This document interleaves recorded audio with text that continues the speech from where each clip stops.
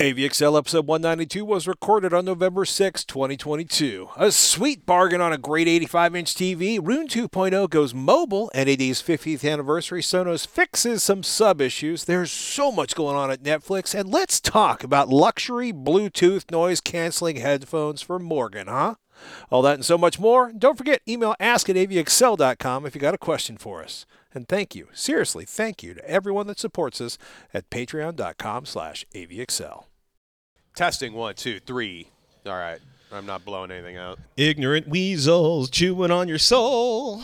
Ignorant weasels. Do you have speed? Yeah. Welcome to AVXL, your guide to the best in home video and audio gear, no matter what your budget is. I'm Patrick Norton. Hey, I am Robert Heron. Woohoo! I had a thought Yes? after walking through Costco earlier today in search of food, because my children keep eating food. You are brave. I never go there on the weekends if I can avoid it. Well, that's the thing about, working an 8 to 4 There you go. at a place. I understand. Conveniently, they've just built a fourth Costco in the St. Louis area, St. Louis Metro. All of them seem to be west of the Mississippi on the MO side, none on the Illinois side. But they just built a fourth one, which is way like half the distance of the other three, which are way out in the county. This one's relatively close by in University City. I mention all of this because I'm going to have to go to one of the ones out in the county to take a look, but I was kind of surprised that there weren't a whole lot of televisions by holiday standards. I will also say it is the beginning of November, not the end of November. So we may be pre-Black Friday giant stock of television mayhem. But my thought is supply chains have gotten better. But if you're serious about buying a television this holiday season, you might want to pick that up early if you've got a place to stash it where the children won't find it, or your husband won't find it, or your wife won't find it, or whatever person you're planning on surprise, where you won't find it if it's a special gift for you. But keep an eye out. We also got a couple of products, a couple of things, not so much products, but a couple of things that'll help you make sure you're not getting stomped on Black Friday, because sometimes the Black Friday prices are not legit. Seriously. Well, if you're looking for bargains. I will say my local Costco was well stocked with TVs when I last visited, including a lot of 2022 models, which is always nice to see. And in particular, they had the latest and greatest LG C2 series OLED televisions, if you are so inclined to buy it locally. That's generally speaking, Costco or a store like that will have very competitive pricing, and you have that advantage of buying local with local support if that makes you more comfortable for the buying process. Always a plus. Those TVs are identical to the retail version you would find in the stores, outside of an environment like Costco, save for sometimes very specific things, like it may have one fewer HDMI ports, or it may not support wireless speaker technology that the otherwise well-distributed C2s that are in the other marketplaces will have at. Because you can also tell it's going to be a Costco model by the actual brand name. They'll sneak a C somewhere into the product model number, just so you know that it's not identical, at least, or it is a Costco version or a Costco TV. But generally, as far as picture performance and everything else goes, it's going to be identical to what you would find, be it you buy it online or in another store, another retail environment, so to speak. And speaking of good deals, I actually had somebody who was shopping with about $1,000 budget, and we were trying to keep that under that target. And Costco actually had one of the new 7 Series Hisense televisions. Looking over the reviews for it, it's not going to compete directly with something like their more premium 8 Series that offers up to about 1,500 plus nits of light output, but you still get great color, good light output for HDR and other things like that at a price point that was well under $700. So it left a little wiggle room for maybe adding some additional things like maybe a soundbar or whatever. But one of my favorite value TVs out there in the world is the TCL 6 series. And one new thing that popped up recently was that they snuck in an 85-inch version. And that is really a quantum dot based LCD television with mini LED backlighting system. So you get good granularity with full array local dimming. And that provides just a good picture quality at a great price. Now, The 85-inch I see currently listed at Best Buy for a cool $2,000. And if you consider that compared to something like the LG C2 that I had just mentioned, LG has that for an 83-inch screen size for about $4,000 currently. So this is literally about half the price with impressive light output, quantum dot color like I probably just mentioned, and it's one of my favorite Roku-powered TVs out there right now. And if you're looking for that extra big screen, I think this is a great balance between like high performance at a decent price. The only downside to TVs like this one, and maybe something like that Hisense 8 series I just mentioned, would be the off-axis viewing performance. These, if you're really picky about image quality, if you sit off to the side quite a bit, you will notice that the picture gets a little washed out compared to something like an OLED, or even a very ultra-premium, say, Samsung LCD in their QLED lineup. Is it still QLED? I don't recall. But anyway, they're premium quantum dot televisions, like including the new 900B series from Samsung that include filtering technology that actually spreads the picture out in terms of that a widening of the viewing sweet spot, so to speak. So, but anyway, if you are looking for a big TV with good performance at a price about half of what an OLED is, or an ultra premium LCD, consider that TCL 6 series in the 85-inch screen size that just popped up. Also, be aware that when you're shopping for TCL televisions, especially that 6 series at any size, take a good look at the model number in particular. For the 2022 TVs in the 4K resolution in the 6 series, that is referred to as the R655 model. If it is listed as anything less than that, like R645 or whatever, you are likely looking at a 2021 or prior model, which may be out there still at a very good price, but just be aware that if you want the latest and greatest, it's going to be that R655. Nothing wrong with that, people. No way. So something we haven't had a chance to talk about is Roon 2.0. That is the audiophile player for music fanatics. It's essentially an audio server and playback software. You have to pay for it, which makes people whine. I don't want to get into that. I am definitely a music fanatic and an audio nerd, and I think Roon's pretty sweet. There are some cool free alternatives, but for some of the stuff I like to do, Roon's kind of amazing. Something I did not expect them to deliver with Roon 2.0, perhaps because I was not paying close enough attention, but they have finally delivered a mobile app for Roon 2.0. Arc allows you to stream your Roon collection. For example, if you have 15,000 FLAC files at home and you have always wanted to have access to those anywhere, feel free to email ask@avxl.com when you have the comments of the various and sundry services that have done this in the past that may or may not still exist, or the fact that you've been doing this all the time because you have a slick server in your house. But Roon 2.0 adds Arc, which allows you to stream your Roon collection outside your house to your home phone. There seems to be a bit of furor over Roon 2.0 that it needs an always-on internet connection, even if you aren't streaming remotely. A lot of people find that annoying, because they have a giant collection of files and they don't use Qobuz or Tidal, and they don't want to give their machine a full-time connection to the internets. But I'm just starting to play around with this, and we will talk more about this over the next week or two.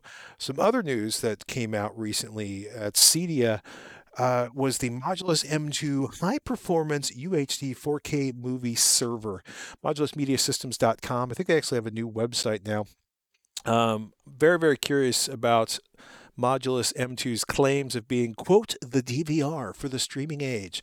They're saying they can record from cable or antenna TV or commercial streaming services or import UHD 4K Blu-ray discs and watch them and enjoy them again and again and again. So on one hand, like, does Kaleidoscape have competition for the high-end streaming server for people that don't want to hack together stuff, out of open source or various other tools? Right.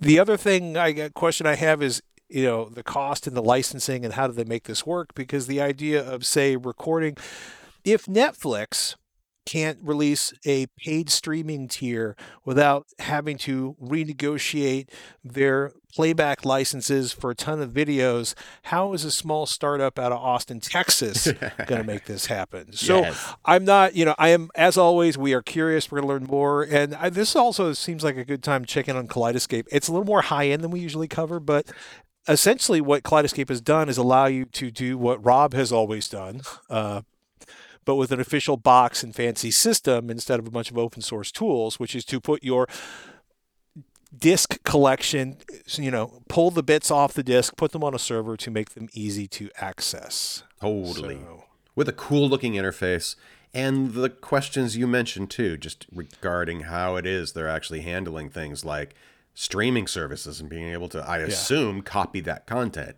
Anyway, I can't wait to learn a little bit more about that. It is, I am fascinated.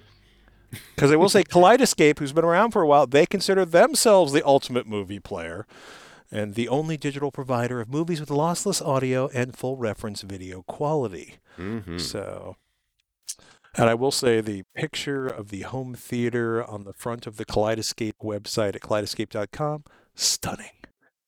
Stunning, people, if you're into that kind of thing. Oh, yeah. Oh, yeah.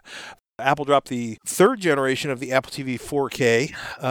Lower price, smaller box, HDR10 Plus support has been added to the existing 4K Dolby Vision support. Samsung television owners rejoice. Of course, it's as it has been. It is HDR and all that good stuff. Dolby Atmos, Dolby Vision. The price has dropped. The 64 gigabyte version is $129. The 128 gigabyte version is $149. Both come with the A15 Bionic chip, up from the A12 in the previous generation. Apple says it's 50% faster, and you're getting 30% more GPU power.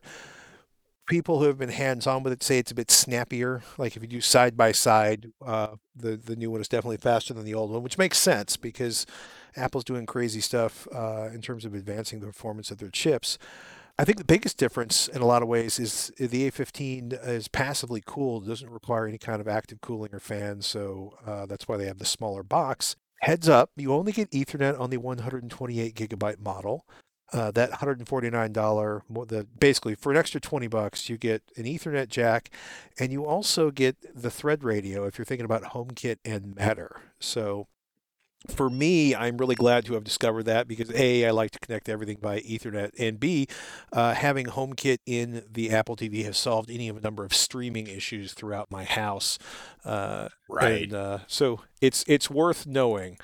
Also, as Matter gets more real, it's probably going to be talking about that.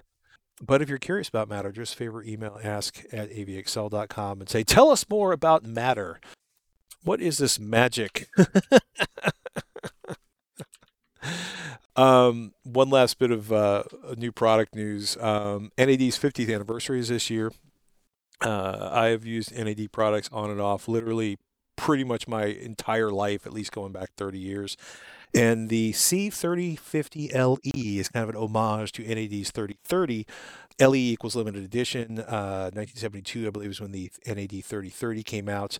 So there's going to be 1,972 units for $1,972 each to celebrate that 50th anniversary for NAD, which I believe would be 1972.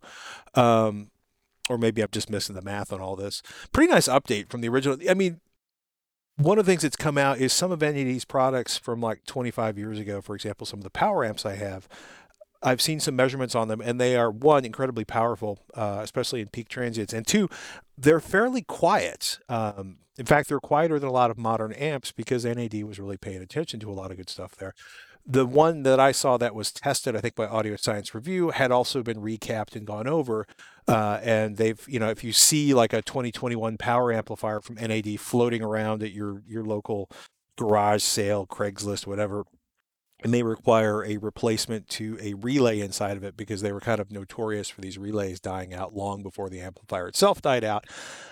But all that blathering aside, this is a pretty nice update. It's Class D amplifier, all the modern trimmings you'd expect from a nice integrated amplifier, including a subwoofer output, which I really want to see on every amplifier, period, moving forward in my life.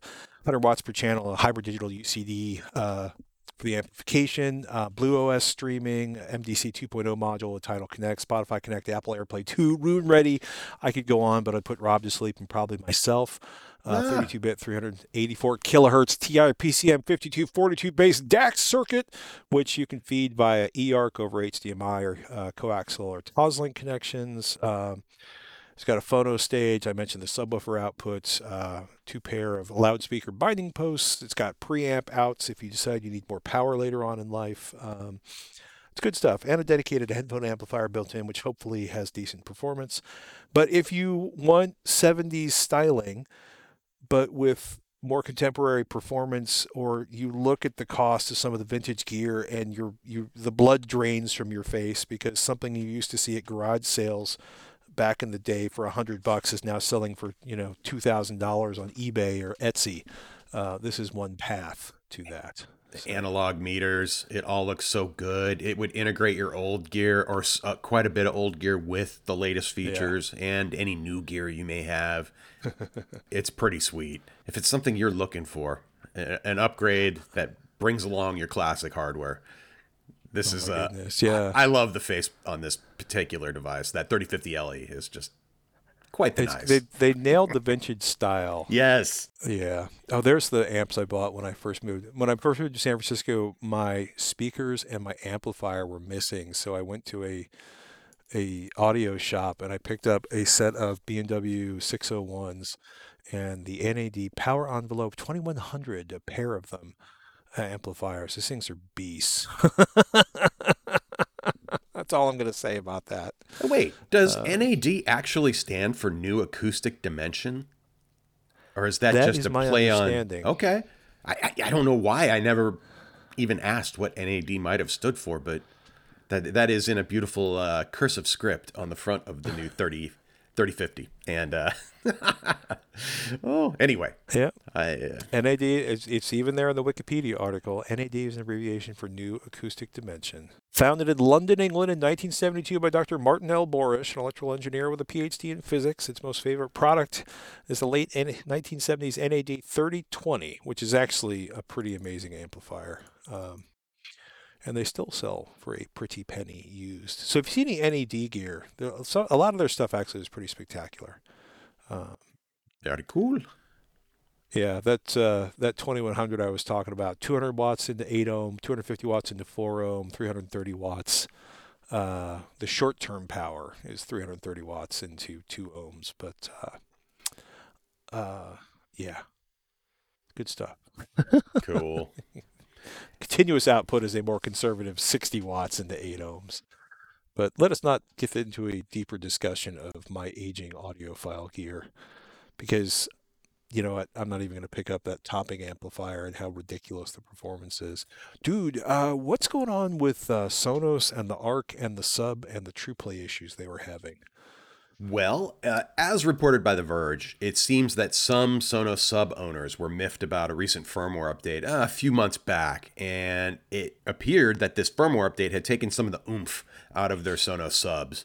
Well, if you are a Sonos owner of the Sub hardware and you haven't fired up the app in a while, now is a good time to do so. There is version 14.18 that seems to have addressed this particular problem and is making for very happy Sonos owners out there.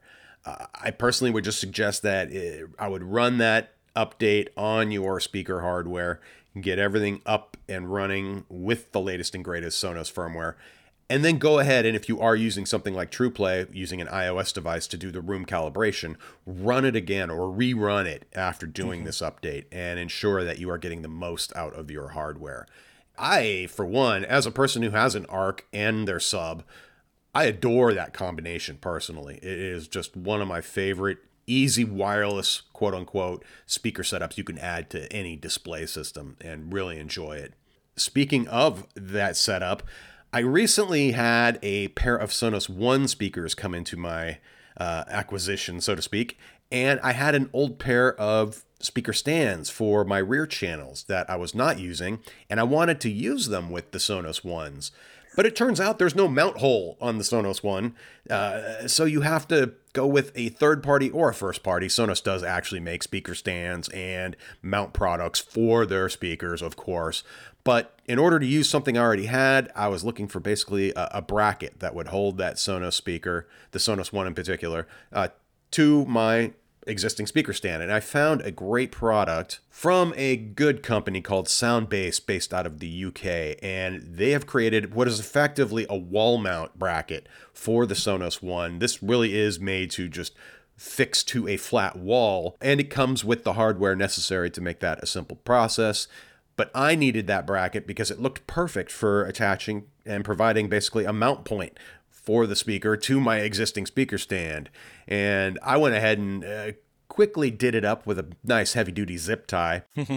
I think it came out fantastic. If I were looking for a set of brackets just to hang speakers on the wall, in particular Sonos Ones, I wholeheartedly recommend these. The price was right when you buy them in pairs. I think 2 of them cost me $35. They came shipped very nicely. It was easy to set up.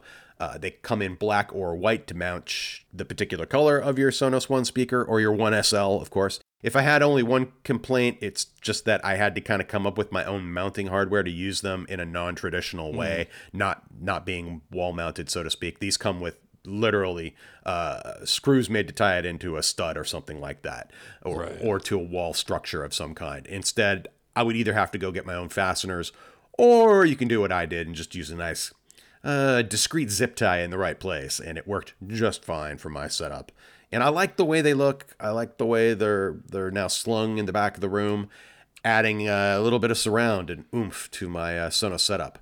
And if you've never considered using something like the Ones or the One SLs, or even I want to say those speakers you love so much, either the picture frame styled ones you can get at IKEA, or any of the other Sonos speakers that can be paired with their sound bars, do so. Experiment with that if that's something you're into and you're looking for a little improvement to room audio. Symphonis, that's the IKEA bookshelf Oh, speaker, that's picture it. frame, and lamp. Those are fairly, for surround channels, those would be fairly painless to blend in a lot of places compared to the bolting the SL to the wall, or the Sonos One or the Sonos Play One to the wall. I was surprised at how much the Sub added to my listening experience. And I've also experimented with the Sub Mini as well.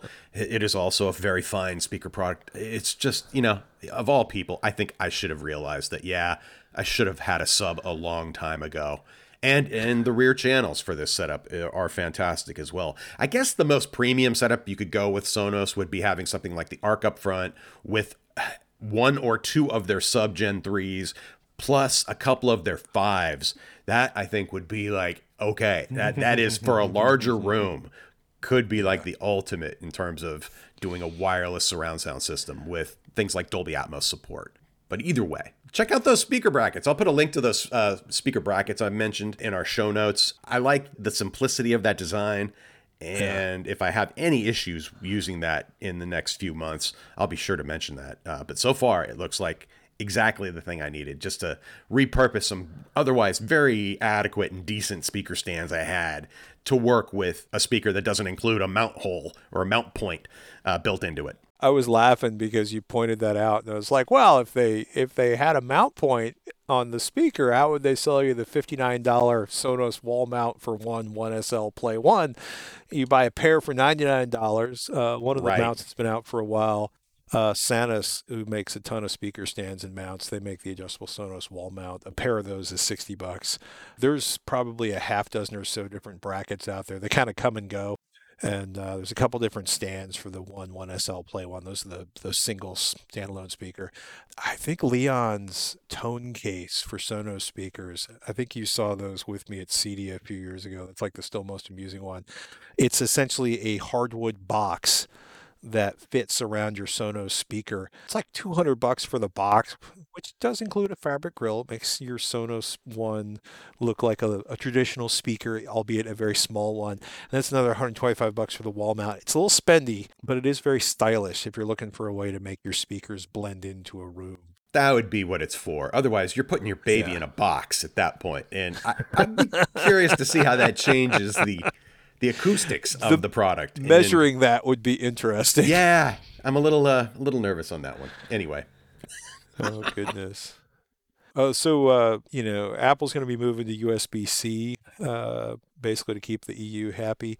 And EU's got some energy regulations on television power consumption, too, coming up. Right. Just a quick mention. You may have seen stories floating around in the news recently. At least online, I saw a bunch of them where people were declaring it was the end of any bright TV in the future, in terms of, at least in the EU, where they, like Very similar to what we have here in North America. We have energy regulations in terms of the default picture setting. Like when you take a brand new TV out of the box, it's going to be in an energy saving mode that is not the brightest it can possibly be. In fact, you generally will go and turn that off as one of the very first things you do to get full performance out of it. And unlike some of the reporting I saw that was implying that you simply will not be able to buy a bright TV or a TV that could say do 2, 3, 4,000 nits or so in the near future, or 8K is dead because of whatever, that is not the case. It will simply be a requirement that they ship in a mode that is energy saving, or at least energy efficient to a certain standard for a given size. Very similar to our Energy Star programs here in North America. And it's going to be as easy to fix as simply diving into the menus, disable that power savings mode, and ignore the warnings, of course, and enjoy the product as you would expect you should be able to, in terms of a high performance HDR experience or Dolby Vision experience with whatever high performance you can get out of a particular product. There shouldn't be this suddenly kneecapping of displays going forward into the future, especially for our EU friends or us in North America. We all know what this was about, and it is not a fix in terms of it being permanent and unchangeable. It's just simply how it ships in a default mode, and it should be one of the first things you take a look at and tweak.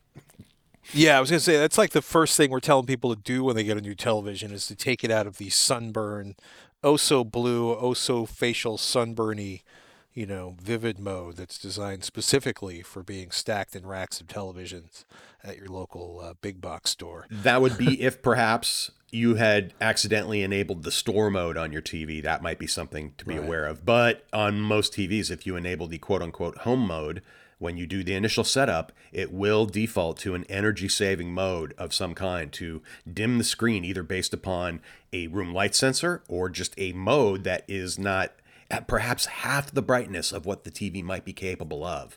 And it's up to you to actually select a different picture mode with the menus, or go in and just simply disable that power savings feature, and then you will get full performance out of your new display. And it's just something to keep in mind. I don't think there's going to be any legislation anytime soon anywhere in the world where they're going to say, oh, no, you can't have a TV that'll do 2,000 nits at 300 watts of light on an 85-inch screen or something like that. Or it's not going down that route. It's just that by default, we're going to save a little energy. And then the option is there if you really want it. But at the same point, if you want all the light in the world, or all the performance out of your new product, it's there and it's available.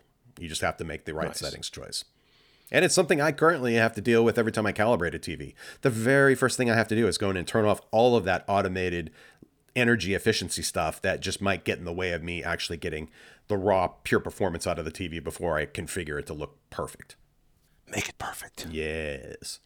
And speaking of one of my favorite streaming services in the world, Netflix, and for our UK viewers out there, you should be aware that, quote, Netflix viewing figures are to be independently verified for the first time. I'm quoting a Forbes article that recently came out. The deal just completed between Netflix and UK's Broadcaster Audience Research Board, or BARB, a deal that's doubtless connected to Netflix's new $6.99 basic with ads tier, which will surely be followed in the coming weeks and months by similar deals with BARB-like entities in other territories. Founded by major players in the UK TV and advertising industry, BARB independently collates TV audience ratings, covering a broad remit of criteria, including who's watching, who they're watching with, what they're watching, when they're watching, how the content's being watched, or how it's got to the screen, and even which screen viewers are watching on. An approach BARB calls 360-degree audience view. We will know it all. Goodness. This does not surprise me at all, though. No. Any streaming service is already aware of exactly what it is you're watching. Otherwise, they couldn't deliver the content to you. And the fact that they may be tying it into, say, whose account it is and how many people they're aware of within that household and other information like that, I'm hoping it's not doing something like automating perhaps a microphone that might be in the room and counting people that way, or Worse. worse. Let's just assume that It's not. Let's just assume at this point that Netflix wants independent verification of its distribution because they want advertising dollars for that basic with ads tier. Totally. There'll be enough time to be horrified by whatever else is going on later. And if that's not already here in North America, I predict that will come sooner than later. Well, as we've mentioned, there's one of the main revenue generation streams for television manufacturers is keeping tabs on what's actually playing on your screen. But that's a conversation for another day. Netflix Profile Transfer is now available, which essentially means that Netflix is gently suggesting that you move folks you share a password with to their own accounts. Back on October 18th, they did a quarterly earnings statement. Netflix announced that sometime early in 2023, they would start charging you a fee if people that live outside your household were using your Netflix password. They know where you live, people. So yeah, if you don't want to pay for the extra folks that have your password, you can change your password and lock them out, and you can be particularly nice and let them migrate their profile off of your device. Given that there are 4 people in my family with wildly disparate viewing habits, it might behoove me to finally put everyone on their own account Yeah. so that if the children ever move out of the house, they can take their Netflix viewing profile with them. But yeah, if you don't want to pay for extra people, give them a chance to migrate off your device. And I also wonder what my profile would look like, my feed would look like if I didn't share Netflix with the children. Digital Trends has a very nice, very detailed write-up. Netflix to crack down on password sharing starting in 2023. Why don't you have your own account already? I don't know. Lazy. Yeah. Pure laziness, sir. I believe it. Apparently. Because the app starts and they hit the button, and why would they? I think also because it was, well, we won't talk about the children's section of Netflix. It's too strange. Netflix Basic with ads should be here. It's supposed to live. Basically, it's supposed to be live in the U.S., Australia, Brazil, Canada, France, Germany, Italy, Japan, Korea, Mexico, Spain, and the U.K. $7 a month in the U.S., $6 a month in Canada, £5 a month in the U.K. They're talking about 4 or 5 minutes of clutter, which is the television term for things that are not programming. Basically, 4 to 5 minutes of ads per hour. Some shows and movies will not be available because they're negotiating with, basically they're renegotiating contract with copyright holders. Interesting. You get one device at a time. It is 720p max, which I have feels about, but I also understand wanting to save money and that if you are far enough away from the TV, you probably won't see a difference. The rest of the plans from Netflix pretty much stay the same, though, again, basic starts at 720p, 1280 by 720, up from the current QHD, which was, I think, like 960 by 540. That got me down a rat hole that didn't really satisfy me. But apparently, the basic plan was fairly low res, but basic with ads, they call it Watch in HD, which is 720. Basic is 720, Watch in AD. Standard is full HD, and premium is Ultra HD, or what we like to call 4K. Oh, yeah. As your plans go up, you get more devices. Basic, you get one device, ad-free, 720p. Standard, you get 2 supported devices simultaneously, 1080p. And you also get downloading with the basic, standard, and premium. Premium, you get 4 supported devices, 4K, and all the trimmings. The other thing that happened, YouTube Premium is going from $18 to $23 a month for the 6-account family plan. 95 Google says, quote, the original YouTube Red family subscribers that were grandfathered into $14.99 a month plans these past few years will be getting the $23 price hike, but not until April, according to the email they got. I will say that YouTube without ads is very, very nice, especially as they seem to pump things up to have more ads, or at least it feels that way. Individual accounts are still going to be $12 or $11.99 a month. Speaking of pricing, Rune Labs, I forgot that Rune Labs actually has a monthly option now, right? They have lifetime billing for $700. It's $120 billed annually. And then if you don't want to pay $120 after your trial subscription, you can pay $13 a month billed monthly. So just All want to give a right. shout out about that. Very cool. I mentioned earlier in the show that Black Friday's coming up. I have not used FakeSpot since it went from a website to a browser plugin because I just don't really feel like sharing everything I do in my browser with whoever FakeSpot is. But I have been trying out ReviewMeta.com lately to evaluate how legit Amazon ratings are. If you have any thoughts on that, do me a favor, email ask@avxl.com or tweet at Patrick Norton. But it's nice to have if I'm looking at something, for example, like an HDMI converter or a switch or something, and I'm wondering if these reviews are legit, Review Meta gives you an alternative to my beloved FakeSpot. And if you get closer to Black Friday and the holiday shopping season, do yourself a favor. Television, AVRs, speakers, headphones, whatever you're shopping for, if you're thinking about possibly buying it off of Amazon, go to camelcamelcamel.com and search for it now, because we have seen in the past where a product that has quite an extensive history, months or years of data, suddenly magically has a new SKU and no pricing history right before Black Friday. Indeed. Which means you don't really know if you're getting a good deal or the same deal, or that they elevated the price before, quote, cutting, unquote, the price for Black Friday. But check camelcamelcamel.com now to get a heads up on that. Something to think about. I think I have like a sixth sense regarding people's reviews on services like Amazon. If they've received it for free, there's almost a certain cadence to the whole thing they write where they clearly don't have enough skin in the game. Right. Sometimes I find it's pretty easy to spot somebody who's just spitting out a review just to make sure that they've fulfilled whatever deal it is that they had so they can continue to receive free products, rather than somebody who's really thrown down a legit use. Or what impresses me the most are when people who own these products come back, like say a year later, and update a review with like, hey, by the way, I'm still doing this, or I'm still using it, it's still great, or hey, guess what happened, I'm changing the review to this because of this, and blah blah blah. But that's the way it should work. Mm-hmm. That's the way it should work, Rob. Take it all with a little grain of salt. I'm just thinking of cases where there's like a couple hundred reviews, and it turns out that maybe 50% of them seem a little advertorial. Mm-hmm. It's once in a while, it's not as bad as it was for a while. I appreciate my background in this, in a test lab scenario and reviews for publication and all of it, because sometimes it jumps out at me when things seem a little suspicious, so to speak. I hear you. Hey, I want to do a quick shout out to all of our patrons. Patreon.com/AVXL is the place you can go to contribute a little bit monthly to help keep the show going. These are the people who pay the bills, make the show possible. And we have been over for a while now. We've been working our way from our very first subscribers up through the latest subscribers. And a quick shout out to Container 7, Darth Malventano. I know who that is, I think.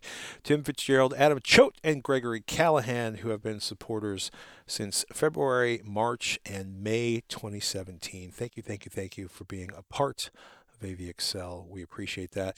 And a quick shout out, our next patron hangout for our upper tier supporters is going to be Tuesday, November 22nd, 6 p.m. Pacific, 9 p.m. Eastern, which I guess would be 7 p.m., 8 p.m. Central, because there's Mountain in there too. And if you hear the sounds of a struggle coming over the microphone in the next moment or two, folks, it's because I'm pulling a 21-pound cat off of my desk before he does the terrible thing where he sits on my keyboard. It's not Alt F4 about that cat. He actually at one point managed to only sit on the print screen button, so there you go, screen cap over and over again. That was really sure, there you go, but there I had 125 screen caps. Right. Oh yes, doing weird things to my system. In any case, cat diversions aside, we'll get something posted up on the AVXL page on Patreon for everyone so that they're aware of what's coming up. And we'll tweet some info out too. So make sure tweets. Everyone knows when our next hangout is. All right. A couple of your questions for you. Jeffrey emailed Ask at AVXL. You want questions? I got questions. And he says, file under won't happen soon, but I want this anyway, an 8K Roku Ultra, or whatever name they give it, not an 8K Roku TV. Why not? I had what I thought was a good TCL Roku 4K TV, which died very unceremoniously while Zwifting. From one corner diagonally to the other, all the pixels shut down. That sounds emotionally traumatizing, especially if it was during like a baseball or a football game, because that would be like right before the big play. Jeffrey says, I'm as 8K ready as I can get without having an 8K TV yet. I'm waiting on the prices to drop to reasonable for me and dig out of a little COVID debt first. But I already have a nice Marantz 8K ready receiver, so that got me to wondering, why doesn't Roku make an 8K Ultra? The chips are out there, but I guess they don't want to invest in that right now. I probably don't need this considering the distance I view from, but I'm curious. So why doesn't Roku make an 8K Ultra? Why isn't there one out there yet? When will it come out? Is Roku in trouble and that's why they aren't making one? I own and love Roku's Jeffrey. Man. Me too. You know, one, there's just not a demand at this point. There's not enough TVs, there's not enough content. Two, I can't imagine, if you're thinking about supply chain issues, and we've thought a lot about supply chain issues over the last couple of years, I think they'd be nervous about parts availability. And third, probably most importantly, Roku is currently losing money on all the hardware they sell, which, it's a, giving away razors to sell blades situation, right? Because having more hardware out there helps Roku make money on advertising. Advertising revenue has dropped like a stone this year for a lot of places. And as a result, so has Roku's stock value. I would say give it a couple years, Jeffrey. I think it's too early. And mostly I'm just hoping Roku kind of gets everything stabilized and they keep making hardware that does such a good job. Totally. It would be something completely different if you had services like Disney Plus and Netflix already offering 8K content and you needed standalone devices to be able to provide that service. But there is literally nothing or so little 8K content outside of a service, maybe like a handful of videos on YouTube or something like that. And for the 4K content that is available that can be streamed over the current devices, an 8K TV is going to do a fantastic job upscaling that content anyway. And as we wait for even broadcast television to make a transition to true 4K delivery of some kind, which I can't believe how bad some broadcast content still looks, because it's highly compressed. You're lucky to be even being able to receive it in 720p. Not that it's even 720p to begin with. It was compressed prior to that anyway. Yeah, there is no hurry for an 8K streaming device at this point, even for TVs that can support it.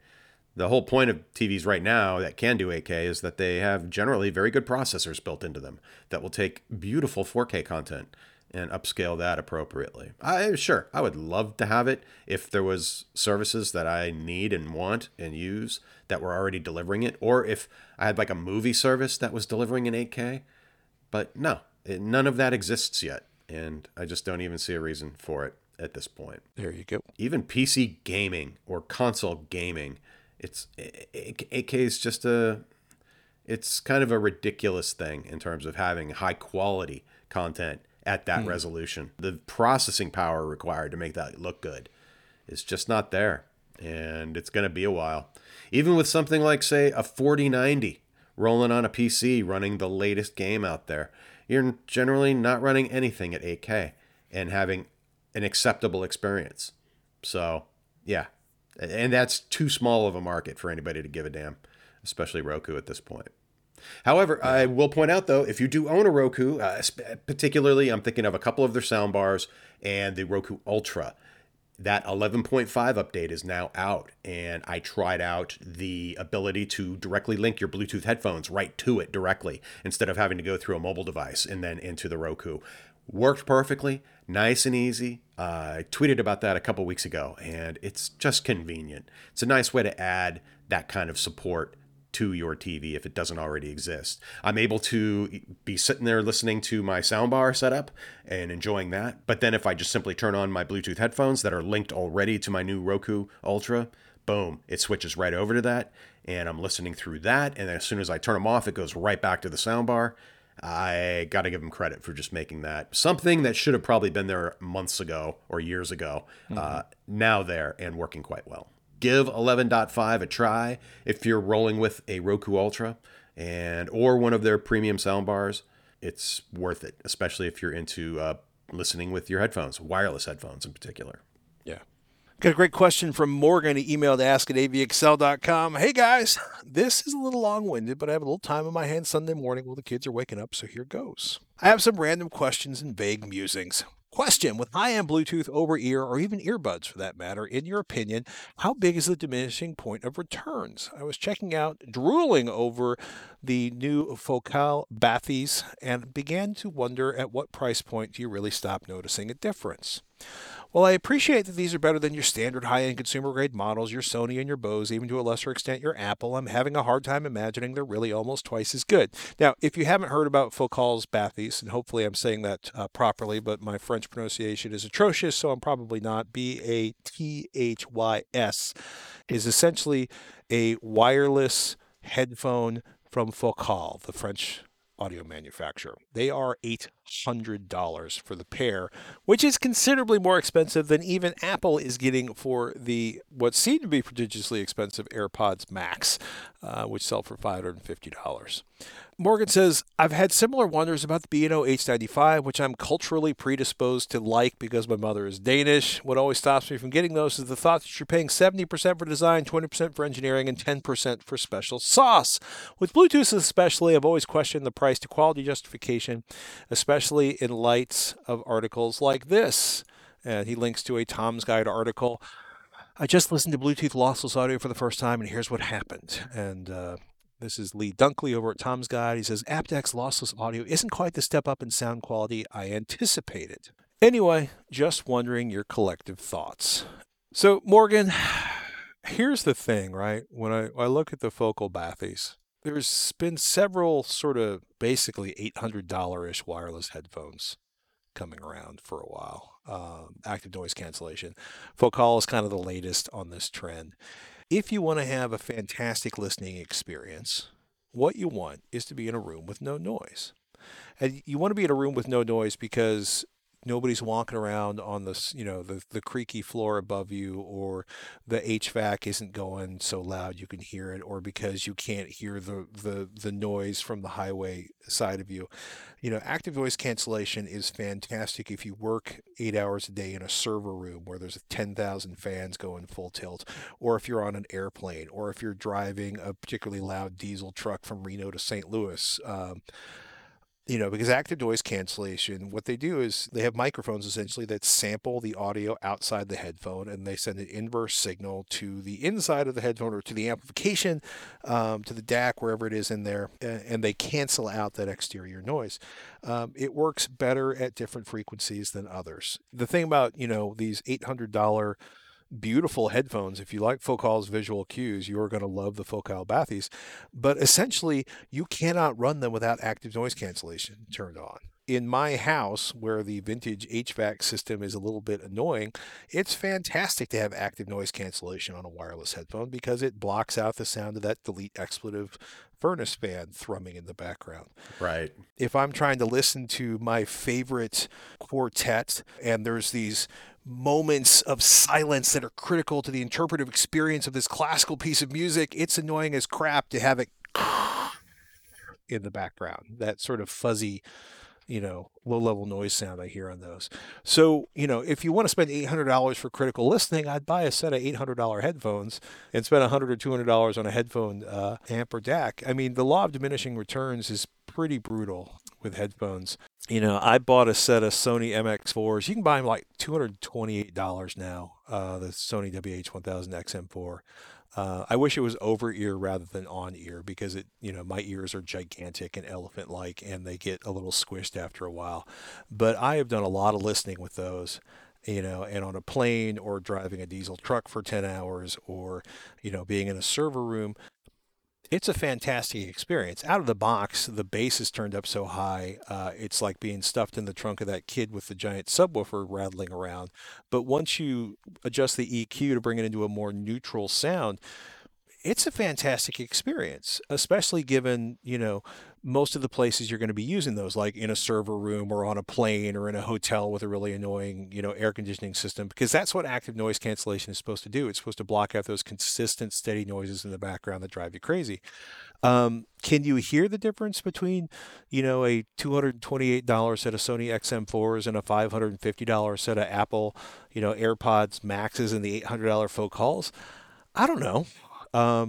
Right. I doubt it. And what's frustrating for me is Phil Call engineers some very nice headphones, but in this particular case, as far as I know, you cannot turn off that active noise cancellation, which means there's going to be that sort of thing going on in the background, and if you can't hear it, that's the that hissy noise that always seems to be lingering. Whenever it's the violinist or the cello player and I'm listening to a quartet or the jazz group stops playing for a second, man, I want to hear silence. Well, I don't want to hear little bits of ANC hiss in the background. that's a feature aspect, though, of Bluetooth headphones in particular. It's Right. like, is that function important to you? Noise cancellation in particular. And if Bluetooth the headphones ability to can be silent. Active noise cancellation always seems to have a little bit of noise in the background because they're always listening with external mics to generate a signal so that they can generate then in the DSP or however they do the processing, right? They have to invert that external noise to create what is fed into your ears to cancel the noise that's coming from outside of them. So they always tend to have that little bit of noise in the background, which to me, do you want the option to be able to turn that off? And yes, I if do. you do, then the Focals are definitely not the product for you. And that's a nice way to put it. I would love any of the Bluetooth headphones you have mentioned so far, especially if you're connecting to something like my Roku Ultra, now that it can actually handle something like that. And if I am truly looking for a lossless experience, whether or not I can actually hear it, the difference or not compared to a set of Bluetooth earphones with the appropriate content, I'm going hardwired anyway, especially in a home environment. Where Bluetooth really, for me, is the benefits of it really come to light and shine their best is in a mobile environment when I'm traveling, dealing with airplane flights, or traveling in a car. If I'm in a server room, perhaps listening to music or listening to my favorite podcast or what have you. That ability to add some noise cancellation is going to be fantastic. And that's something I don't get with my absolutely wonderful and way, generally speaking, more affordable wired headphones. Yeah. If there's one of those products that we've talked about is the one that just really has your attention, I don't think you're going to go wrong with any one of them. It's just be aware of, what exactly is the use case and the features in particular. And having always on noise cancellation is not something I would care for in a headphone. That, to me, at least I want it to be optional.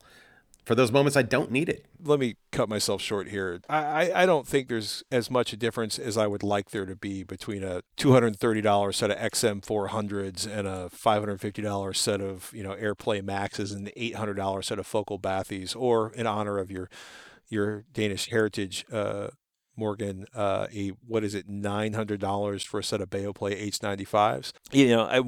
I would say, don't spend hundreds of dollars on a headphone you can't turn off active noise cancellation on, unless it's just it's just one of many sets of headphones in your quiver. But I will also say that this is an area that has, in the last year, has kind of exploded. I think thanks to Apple's success with the AirPods Max, is all of the high-end audio vendors are like, hey, if Apple can get people to spend this much, we can get them to spend more because we're more exclusive than Apple is. So, let your budget be your guide. The 1000 XM4s, that's a pretty fantastic. And at that point, as you start getting more expensive, I start getting more leery. The XM5 from Sony seemed to not have the bloated bass out of the box, which is nice. But hopefully this works for you, Morgan. Spend the money if you want to, but I think there's a pretty profound law of diminishing returns on headphones that you can't turn off active noise cancellation on. Just a thought. That's a non-starter for me. That would just be, nope. I mean, I love that feature sometimes, but not always. And I want to be able to turn it off, especially if that's my quote-unquote daily driver wireless headphones. Yeah. Quick heads up, Monday, November 14th, the Film Foundation and Delphi Quest will be screening the restoration of John Huston's Moulin Rouge from 1952. Essentially, this is a group that is doing free online streaming events. And actually, it's kind of cool because you not only can watch the film, but you can also kind of experience conversations with the filmmakers and archivists talking about the restoration process for this film. It's going to be available on demand for 24 hours starting at 7 p.m. local time through any web browser. And if you want to have, view the film with a live commentary in the chat, you can like listen to the original or watch the 7 p.m. Eastern Daylight Time New York screening. And we got a link to that in the show notes.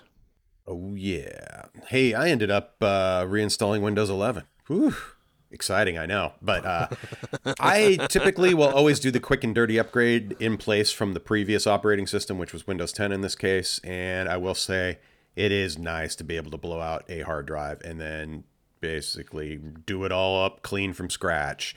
Everything is cleaner and snappier. Windows 11 has some annoyances, especially on a clean install. You practically have to hack your way into creating a local account. And I should not be shocked by bloatware in this day and age, but it's now part of the Windows experience, including pre-installed apps like Spotify and Disney Plus, plus links to a variety of apps like TikTok, Facebook Messenger, Instagram, and other stuff I consider crap, or at least it shouldn't be part of a clean OS install. And if it's something you've never done, it's easier to do on desktops than it is, say, on a notebook. Notebooks usually require certain specific files to make everything work the way you expect it to, with things like function keys and whatnot. Doing a clean install is a great way just to bring some life back into a computer. And in my case, I've made things pretty easy on myself in the sense that I keep a lot of my data on a separate drive, not the main OS boot drive. So I'm not like having to download a bunch of crap or looking to find like my password manager or some games I have downloaded on Steam. I keep all that on a different hard drive completely so that when I do blow out the OS drive, it's pretty much up and running in about 15 minutes. The key to that, of course, being that you create a Windows installer on a USB thumb drive using the media creation tool available from Microsoft. And as long as you have a key that works, and generally speaking, nowadays, you don't even need to have your key anymore. You're already in the system once you've installed Windows to begin with, and it's just simply a matter of reinstalling the OS as you see fit. But yeah, I'm enjoying it. I still have, there are too many things that annoy me about Windows 11 compared to Windows 10 in terms of just multi-monitor use in particular. But things have gotten better, and it was nice to actually start fresh. I realized I had a lot of cruft in a system that really hadn't been thoroughly cleaned in several years, and it was nice to go back through that and get it all nice and squeaky, so to speak. Squeaky. Yep. Remind me not to use that voice again. All right. All right, everybody. My bad. Squeaky. My It's all good. drunken 4-year-old voice. In any case, thanks everybody for listening. If you got a question for us, email ask@avxl.com, post on patreon.com/avxl, or tweet at Robert Heron or at Patrick Norton or at avxl. And once again, a shout out to all of our patrons. And quite frankly, you make the show possible, and we appreciate your contributions. So do us a favor. If you haven't been there in a while, head over to patreon.com/avxl. If you're not a patron, please consider it. And again, go to patreon.com/avxl. And with that, yeah, we're going to wrap this one up. I'm Patrick Norton. I am Robert Heron. We'll catch you next week on AVXL.